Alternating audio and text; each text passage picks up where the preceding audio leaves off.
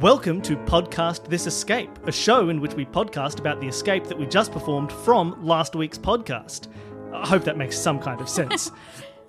It's our debrief, it's our Talking Dead, it's our... There are other shows that do that, right? Yeah, but it's just Talking Bad. It was the same concept.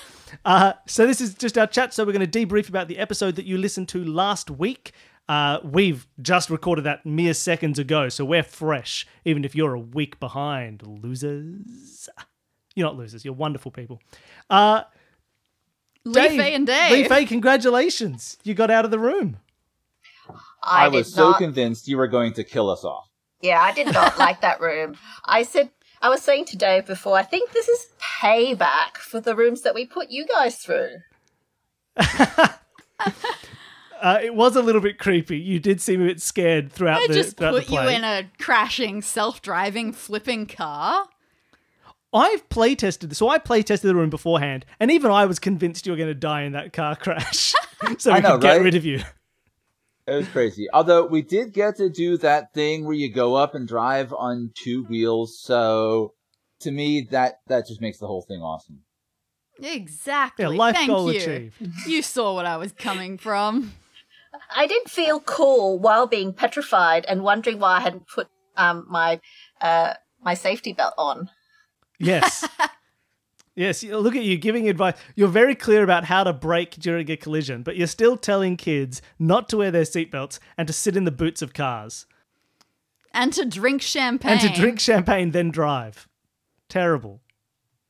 I wasn't driving when I was trying to drink the champagne, just so true. you know. That's true.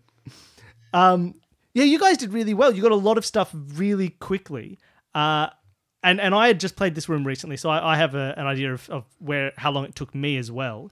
Was there anything, Danny, that you think that Dave and Lee Faye got faster than you thought, or took them longer than you expected? What's in this room again? So definitely getting the music thing was pretty solid. Good job, Dave. Where are my notes for this room? What did I put in this room again? I think that figuring out where to put the bottles in symmetrical order, that worked very nicely. Yes, you guys got that very quickly. Bill wasn't such a fan of that to the point where there's actually an extra hint elsewhere in the room telling you that that's what you're supposed to do. But you didn't need it. You didn't go after it. Yeah, so both of you, I don't know if you've done something, but both of you were fairly clear that it was going to be a mirrored concept, that the left half was the right half, like you'd put an axis of symmetry in the middle. Do you know what made you think of that? Honestly, for me, it was just noticing that the counts added up. The number of bottles that we had to use in the puzzle made that solution work. I really appreciate nothing was giving me symmetry other than that. The thing that was a clue is that if you had managed to open any of the bottles or look at the bottle lids that were hanging loose around in that box under the passenger seat, they had mirrors underneath them. Like the bottom sides of the lids were all mirrored. Which was to give you an idea of symmetry in mirrors. But as it was, thanks, because that's actually a very surprisingly tricky thing when you've got a pattern that you want guests to figure out, and knowing how much is too much or too little information. Because Lee Faye, you were pretty clear on that as well. Like you said immediately, like, yeah, that's what you were thinking. Well, is there anything that set it off for you? I was looking at the diagonals, and because the A's want to diagonal, but then you can't diagonal the rest without changing direction, basically. Okay, yeah. So it's sort of like if you wanted to keep, like it was the only pattern that made sense. Yeah. So I remember when I was doing it, I had the same thought where I tried to figure out what is the only pattern, like from the information here, what is the only thing that we could guess or that I could work out that wasn't a guess? Like it was like these things fit into a symmetry pattern because there was the single C and the single D on the right side, I think. And the only information I had about that C and that D is that they were like mirrors of that line. But to me, I thought it was going to be too hard. Like when we were playtesting it, I thought it wasn't clear. So we added in this extra hint that you guys didn't need. So maybe I'm the fool. But apparently what I do need to extra hint at if I redo these notes in future, is this invisible ink holding it up to the light thing, which to me made perfect sense because I have you done done it that. before? We've done that in a real room where shining a light behind paper reveals the invisible ink on it. And apparently I haven't used invisible ink enough times in my real life to know just how many different directions people's minds can go to with it. Because Lee Fei, you had the same thought that I did, which was heat. I was saying fire, but yeah, I'm used to the idea of like lemon juice and heat. Yeah. Yeah. We've ironed, I'm sure that with my kids, we've ironed bits of paper, which is quite fun. Yeah, and UV as well is one that I've used. But I was, true. I think I was with you when we did the one that you held up to the light. Well, that's because your first instinct when you play tested this bill was fire. And you said, well, because heat does it. And I said, are you sure it's the heat of the fire that reveals it? And then you went, well, what else is fire besides heat? That's and then true. eventually you remembered that it's also light. That was an interesting interaction. So was there anything you guys that you particularly liked or disliked, if you want to be mean to us? No, don't be mean. Is there anything you particularly liked in that room? Something that stood out that was fun or made you feel good? Was there anything that you felt proud of accomplishing? Well, Dave solved that banging puzzle pretty fast. Oh, yes, you got the music very quick. We didn't even have to get to finish doing the clue. Yeah, that one clicked for me. As I thought all the puzzles were really well designed. I liked the way they tied in the theme between the horror motif and the escape room feel. Was really well accentuated by the puzzle flow. I really enjoyed kind of the overall synergy as much as the individual elements. It's definitely not an easy thing, as I'm sure you know as well. I liked your story progression, that we got a bit more story as it went along. So we found out about Wesley, we learned his name, then we met him, and then we did something terrible to him at the end that we didn't mean to do. Well, that's actually an interesting point that I wanted to get in with. And Bill, you can join this discussion as well, because you have no further information. What did you learn about? I know it's the first episode, but I did slot in a surprising amount of little bits of story in here. And I wondered if there was anything that you realized now that you find out or that you learned along the way. Yeah, what do we know, guys? I'll join you because I don't know anything about the next chapters or anything further than this. So we had a ghost driver called Wesley. We know that we've got a driver called Wesley. Thank you to our listener and Patreon donor, Wesley. Yes, Wesley Wells. And we know that Mr. Culloden wasn't very nice to him, would be my description. Wesley, pull yourself together, and bangs on the glass. Well, see, my thought was, surely Wesley, like, if these are ghosts, right? I wonder if, that was Culloden, because we know that Culloden died in a car crash, don't we? They said in the phone call it was after Mr. Culloden's car crash. Yes. We didn't think there was any. So is this the crash? Was Wesley driving erratically? So Culloden was knocking on the door from the inside. Was he the other ghost knocking on the glass from the inside saying, Wesley, what are you doing? You're driving like a maniac. We're going to die. And then they probably did. Yeah. I wonder if Wesley was drunk at the wheel. Why would he be drunk? He drank all that alcohol and put it under the seat?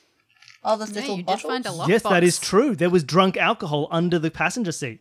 Maybe he was just drinking in the front seat and crashed, and that is why he can't bear to look at himself anymore. He feels guilty for crashing the car. Because we know that he was driving Culloden around that day because he had the schedule for Mr. Culloden. Line 9 a.m. here, 2 p.m. here, 9 p.m. here. So it's a good 12 hours of driving. We'd be guessing that he's taking Mr. Culloden to the lawyer, right, at night. Mm-hmm. Yeah, probably. Sounds shady. But yeah. So as Drunk. I heard the really cool teaser, I was telling Danny before we recorded, the whole thing just smells to me of vampires. It seems like maybe we have some kind of supernatural phenomenon going on in this Culloden family, and they don't want these heirs like Bill to be interfering with the true estate. whether it is vampires or something else. And I was trying to see if there were hints towards that in this episode, and I didn't feel anything that was vampire itself, but definitely Vampires love limes. I did not know that. How about guava? Yeah, they love it. Any food that doesn't have garlic, they're happy with. I have the feeling that people will be encountering those spirits in episodes to come.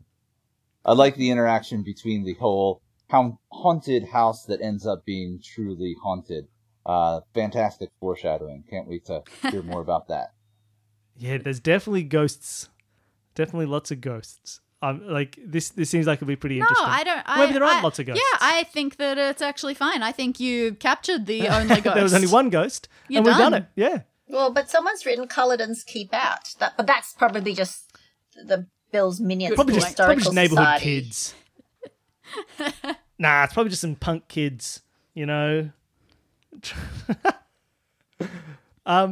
It's interesting. I'm wondering. So for me, and I don't know if you guys are the same, because we were talking about we expected you to die, right? Because you're our guests for this first episode, but presumably you're not our guest for the second episode. I haven't organised that. It's true. I could kill you off. I could Yeah, kill you off I right wonder- now. I really- Turns out you die in hospital from your injuries. Well, I wonder what's going to happen between episode 1 and 2, because surely we'll have new guests. I don't know if they're taking on your roles but being new people to play them, or whether or not you guys freak out and go home because of the ghosts and new people arrive. Well, that's why Do the Culledons have lots of descendants? That's why I thought Danny was going to kill us, and then you could bring in, investigators or something to figure out why we were dead. Yeah, just like a clean cutoff.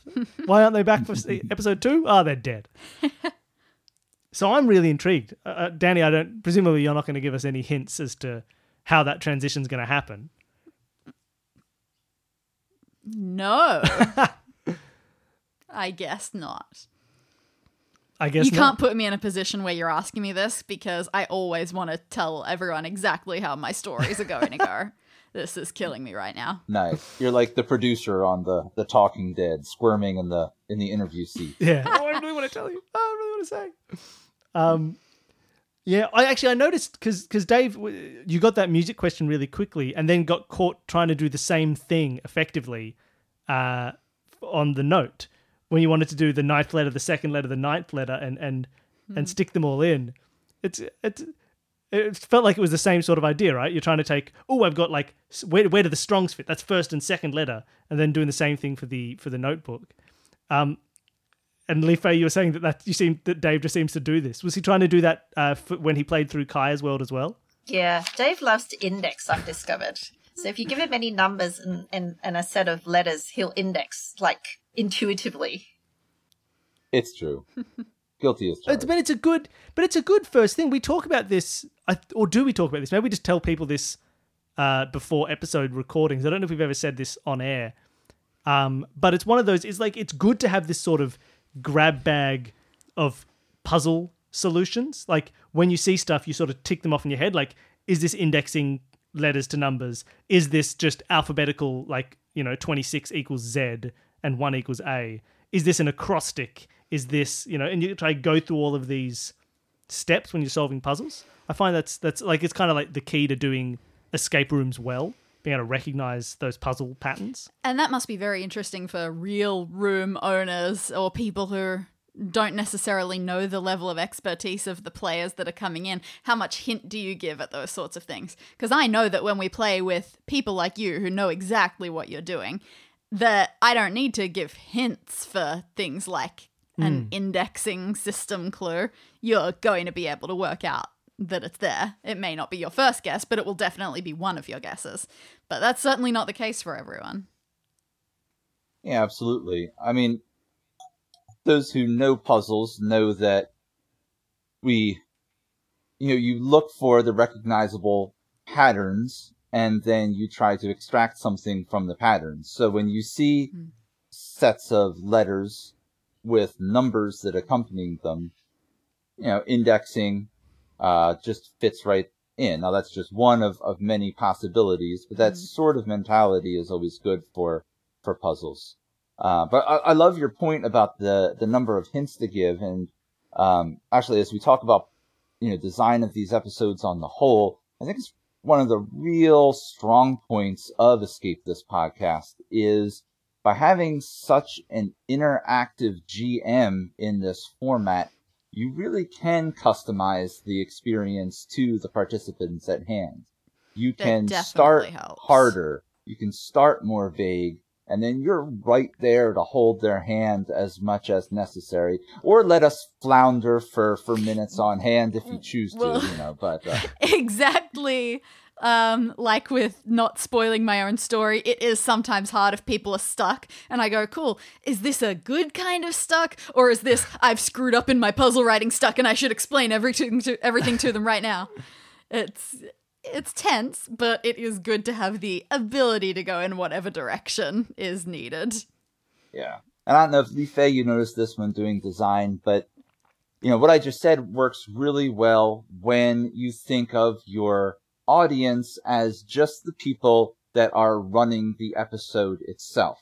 You can customize those hints to them. But of course, the show is so much more than that. You've got all of the listeners that you want to make this a great experience for. You've got the people that are downloading the notes and trying to GM the rooms themselves. So as we, at least when I design it, I try to keep all of those audiences in mind so that even if I know I can handhold the guest at hand, I want this to be something that the listeners will enjoy just as much. Mm-hmm. Yeah, no, I agree, Dave.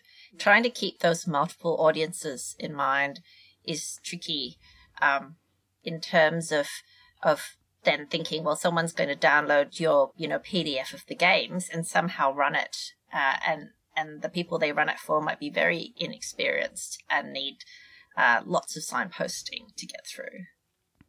Mm. So I suppose this is our natural transition into the other half of this episode, which is all three of you have designed rooms for this podcast. Danny, you've designed a couple, and Dave, you've done two different games for us, and Li Fei, you just did, and you've just done Kaya's World as well. So they're all different. They're all interesting. So I'm the one who hasn't been designing. So I might try and ask this. So on that note, because we're sort of talking about it now, that there's the level of interpersonal where you can tailor your hints to the person you're talking to when you're playing the game. What extent, when you've run the games on this show, Danny, you'll have a lot of this, but also for we'll start with maybe Li Fei and Dave. How much is in your notes that you don't end up reading at all? How much is written out as these are the hints that I could give that you won't give straight away? Like, do you have those all written out beforehand to make it easier for people who download the games at home? So we can start with Li Fei. How much for the puzzles in Kaya's World were there sections that didn't get read out in our episode because we didn't need the hints? I don't think so, actually. I think that maybe I should have written hints in to the script, but I didn't. I barely ever do that either. You make it sound like such... Is it necessary? Maybe it's not necessary. Thing. There are a couple of times where in my GM's explanation section, I will say, and if they're having trouble, you could do this, but hopefully they'll get it from this. But honestly, not too much. I am hoping that whoever runs the episodes themselves at home can hint themselves. Can do that. I suppose that makes sense, right? Because the reader knows, the person running it has the answer, and they're going to know the person they're playing with. So having pre-written hints might not necessarily help. They just have to. They know the answer. They can hint however much they want. I mean, from playing other, like books or hunts with pre-recorded hints, if you think of them that way, they're often not helpful in that you read hint 1 and you already know hint 1, and hint 2 and hint 3, and then you're like at hint 5 before you. Yes. And so you're like, let's take a hint, and then it's not helpful. So I don't know if that is true. That is true. Helpful. A lot of puzzle games, like. If you play like a Professor Layton game, or if you play a real escape room that has automated hint systems, that does happen. You have to, you go, well, we know it's a box. Let's get a hint. Say, well, did you know that it's a box? Yeah, that's the only thing I did know. System, stop telling me this. How about you, Dave? What's your experience with this? Yeah, for me, it's much the same. As I'm designing, I try to think of logical actions that the player might take, and even if they are not relevant to the solution, I try to script out a little bit of a response, maybe with a light clue. But like if they've done something wrong that you expected them to do. Yeah, exactly. Wrong only so much as it's not on the exact solution path, but it's a logical thing to do. I might do a little steering with that, but just to keep the notes from getting too long, I don't write it all out. I do tend to have a whole world. I love the narrative. I love the characters, and I've got all these puzzles. And so in my head, I've got way more than ever makes it onto paper or, into what the NPCs are gonna put there. But as the creator GM, I can incorporate all of that in as needed. And it's, it would just be too much work to try to capture all that for a downloader GM. Yeah. Both of you in your rooms did have NPCs that were very much helpers along the way, so they could be hint providers if need be. Did you find that helpful and easier, or was that somehow harder to write out as you went? I'll go first on that one, Li Fei. On my first room, I was in control of my NPC, and so that was really good. It was a natural way to be able to interact with the players other than, the GM's narration. So I thought that was a little bit more real. The second one, I had the wonderful talents of Errol Elamir and Manda Whitney doing voice acting, and they were fantastic.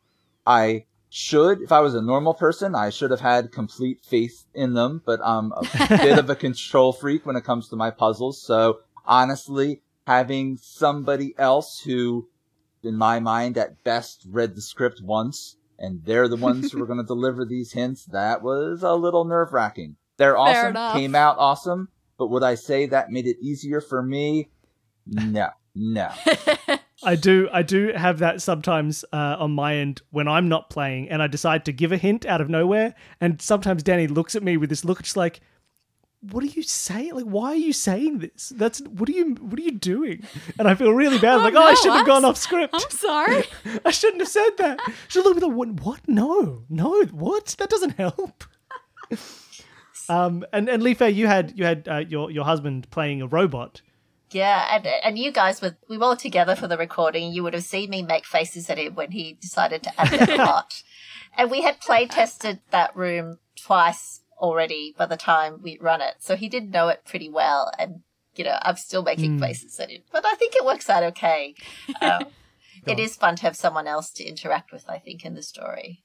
I remember distinctly when we were playing through your room for the actual podcast, near the end, there was a moment where we started talking about needing to use his beeps, because for people who haven't listened, every time we completed a section of Kaya's world, there was a series of beeps that got us to the next section.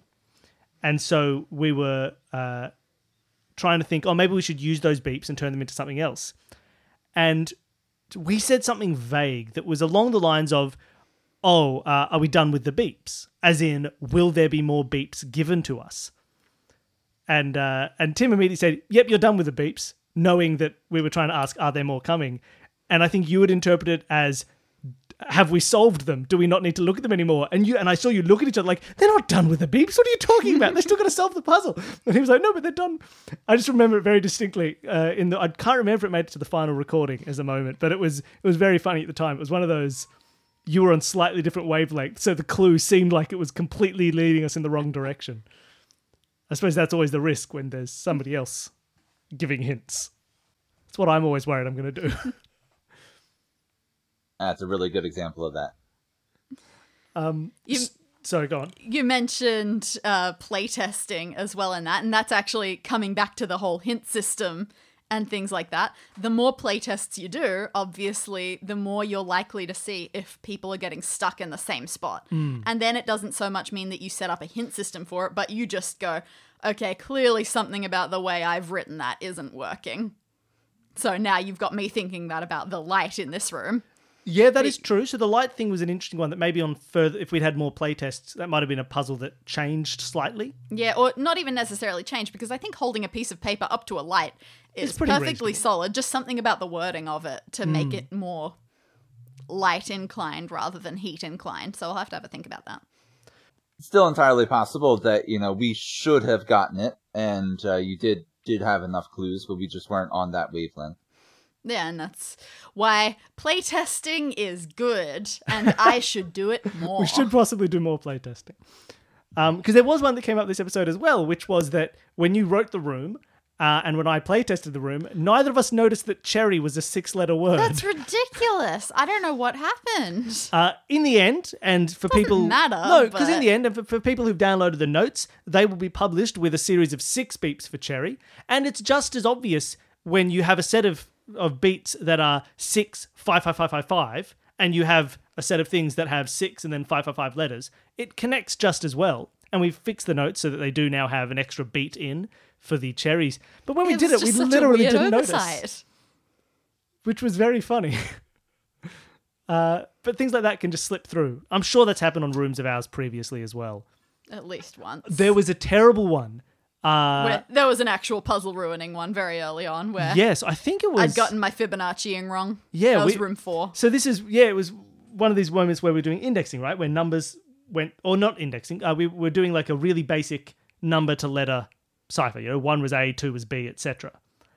And the letters were trying to give the Fibonacci sequence, but Danny had just counted wrong. And So instead of the nobody 21st noticed. letter, it was the 20th letter. And we did notice on a couple of playtests. We've done Yeah. about 3 playtests for that room, and no one noticed that the numbers didn't work because nobody kind of got to the 4th number and counted it. And it was perfectly fine until during the recording, our players went, "Oh, is this Fibonacci?" Well, one said, "Oh, no, it can't be Fibonacci. It definitely isn't. So let's move on." And they just completely went, "Done." And we had to be like, "Oh, no, what? We have to redo the scene." That was pretty bad.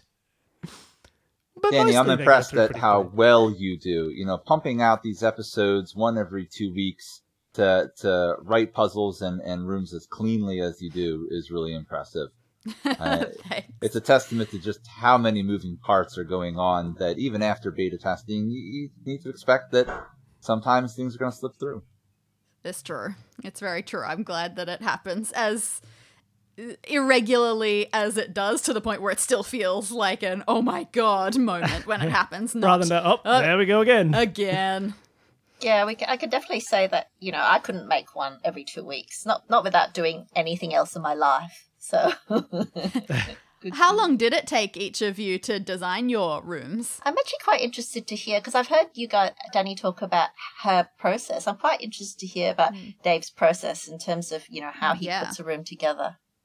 Yeah, very similar to Danny. I'll start with an overall theme and then move on to the plot and the basic narrative. I think that these things should be narrative driven, and the puzzles follow that. Then I'll kind of come up with my big hitter puzzles that I think are going to be the most fun. And from there, I flesh out the room, flesh out the remaining puzzles, see where I am, kind of look at the big picture, same as I would do for any kind of more involved puzzle design process, such as a puzzle hunt or an adventure or something like this. Just kind of look at the big picture. This is where I would do my kind of Scott Nicholson ask why. Why is everything in there? Is it serving an important purpose? Whether the theme, the puzzle, the overall fun factor, make sure it fits.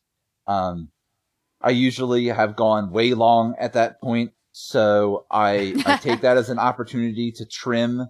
I mean, usually just the weakest 20% is going to hit the cutting room floor at that time, and then I kind of put the pieces back together, polish it up, and begin my testing. That's so solid, and it feels like a very educated, almost academic way of approaching it. I feel incredibly free form and a bit scattered compared to that. I feel like for you, Danny, puzzles usually end up near the end. Oh yeah, puzzles are dead last. I start with objects and then I go, okay, well, it makes logical sense for this room to have 17 pens and 2 pencil sharpeners. How do you make a puzzle out of that? So yeah, it's not a bad idea to start coming up with the puzzles at an earlier stage so they're not just completely haphazard like some of mine can be. Well, Lee Fei, your room structurally was very different than stuff that Danny's done and stuff that Dave's done. Did that come from a different process to create it? How did that change how you put it together? So I started with wanting to achieve 3 things. I wanted to tell a story, and I wanted the puzzles to forward the story in a way. So that was my first thing. The second thing is I wanted it to be good audio because it's for a podcast. So I tried to think of things which might make good audio puzzles or be sound puzzles rather than like a piece of, something very visual. And the third thing is that I wanted to minimize searching because I'm not good at it. Because I'm no good at it, essentially. So there was almost no searching in the room at all. And because of that, then we ended up with a very linear room where each solution, I wanted each solution to forward the story on. I think what you did really well was actually something that I was talking about with some people when we were at Up the Game, which is, and you actually did this very well, better than I think most people who design escape rooms do, which was often with escape rooms, people talk about mixing story in with puzzles. But the way they do that is to have story exist sort of despite the puzzles. Like you have a narrative and then puzzles happen, and the closest people usually get is to use these puzzles to gate more information. When you solve it, it unlocks the box that then tells you some more information. Whereas you did what I think the industry as a whole needs to move to, which is having the physical act of solving puzzles and the actual puzzles themselves give you more information about the characters and the information about like who they were and what the story was. It wasn't that you solved puzzles to get information, but when we were doing things with her favorite candy or the code between her and her sister, the act of solving those puzzles taught us more about the characters and more about the situation. And it's something that's really hard to do with narrative and puzzles that I think you managed really well with the way your room was put together. Oh, thanks, Bill. And I mean, I think that Daddy did that in the room that we just played with Wesley as well, that some of the puzzles around Wesley did tell us about him as well. Like, why is he so upset with himself? Why can't he bear to look at himself anymore? We don't know that yet, but that's a bit of information that we've got about his character, which was a puzzle at the same time. I think it was definitely done well in this one as well. How long? Because these were more one-off cases, so you probably get to spend a bit more time of them. How long exactly did it take each of you to write your rooms? So, I'd say I come up with the majority of it in.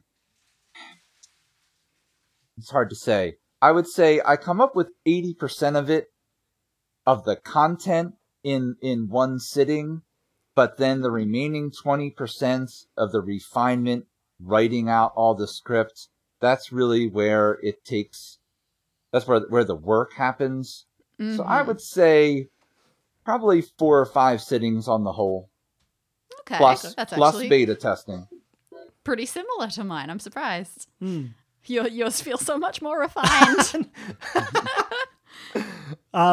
And Lee Fei, how long did it take you to put I would say probably the same number of sittings, but I probably spent a lot of time kind of with bits of paper thinking about stories and how it could work together beforehand. So I think I was probably saying to you guys, I'll write your room, and I was playing with it for a month or so, and then I went, we've got a date, I better write the room. And then I wrote the room in a couple of weeks, but by that stage I had kind of like bits of puzzle on a scrap of paper and a bit of story on another scrap of paper and stuff like that. Yeah, absolutely. Lots of car rides, talking to the steering wheel and, shower thoughts and different things where the inspiration hits. I know that feeling well. Yeah, this is really interesting. I'm really surprised to hear exactly how similar a lot of our experiences have been. It's more than I expected. All right, wonderful. Well, we might start to call it there. Thank you. Unless there's anything else you wanted to say or to ask Danny before we finish up the episode. Or Bill, you're important Or too. me. You can ask me cool questions. I'm a cool guy. Oh, I could keep you guys forever, but I think we've covered some good ground there. Yeah, lovely. Well, thank you so much for coming on and playing through the room. You guys did really well. It was a very nice start for this season. And here's hoping that you survive.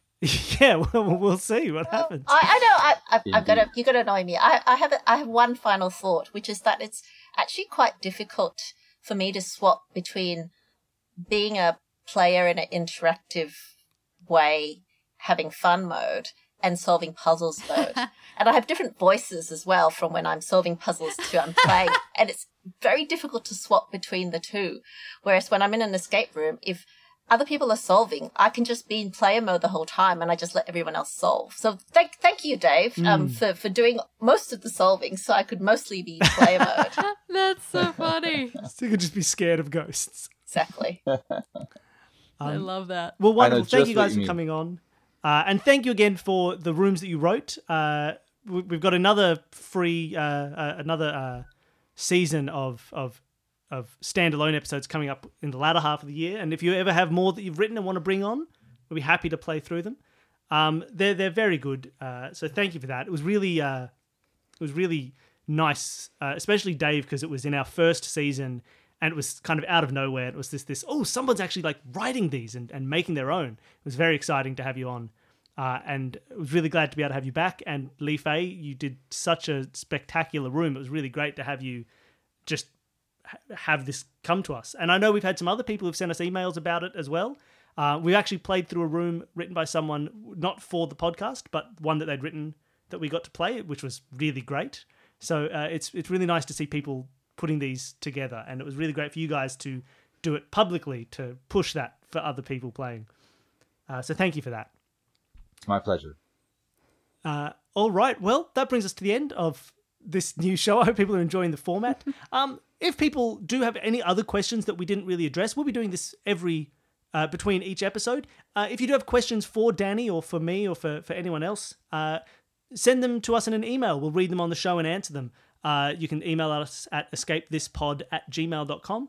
If you have anything you want to know about Danny's process or what sort of puzzles were coming up or things that we've done in the past, send us an email and we'll see if we can get we'll get it onto the episode and answer it, and I'll ambush Danny with it so she'll have to come up with an answer on the spot. Excellent. My favorite. Other than that, you can follow us on Twitter. We're at Ask This Podcast. We're on Facebook. We're on Instagram. Come join us. You can join us on our Patreon as well. We have bonus episodes up, murder mysteries that I solve as various French detectives. We've got pins and badges. There should be a new pin coming soon. May already be out by the time this episode is, but we'll look forward for that. That's for $10 donors. And patrons appear in each episode. Last episode, for the start of Descent of the Cullidans, The key player was Wesley. driver Wesley. Yes. From donor Wesley Wells. But there were also little bit mentions who may return, which was Mike and Katrina, the names of the Culledons. And that's Mike Barsky and Katrina, forgive my pronunciation, Katrina Kivamaki. So thank you so much, and hopefully we'll see those characters again. All right, wonderful. Thank you, everybody. It was great to have you on. We'll see you next week, listeners.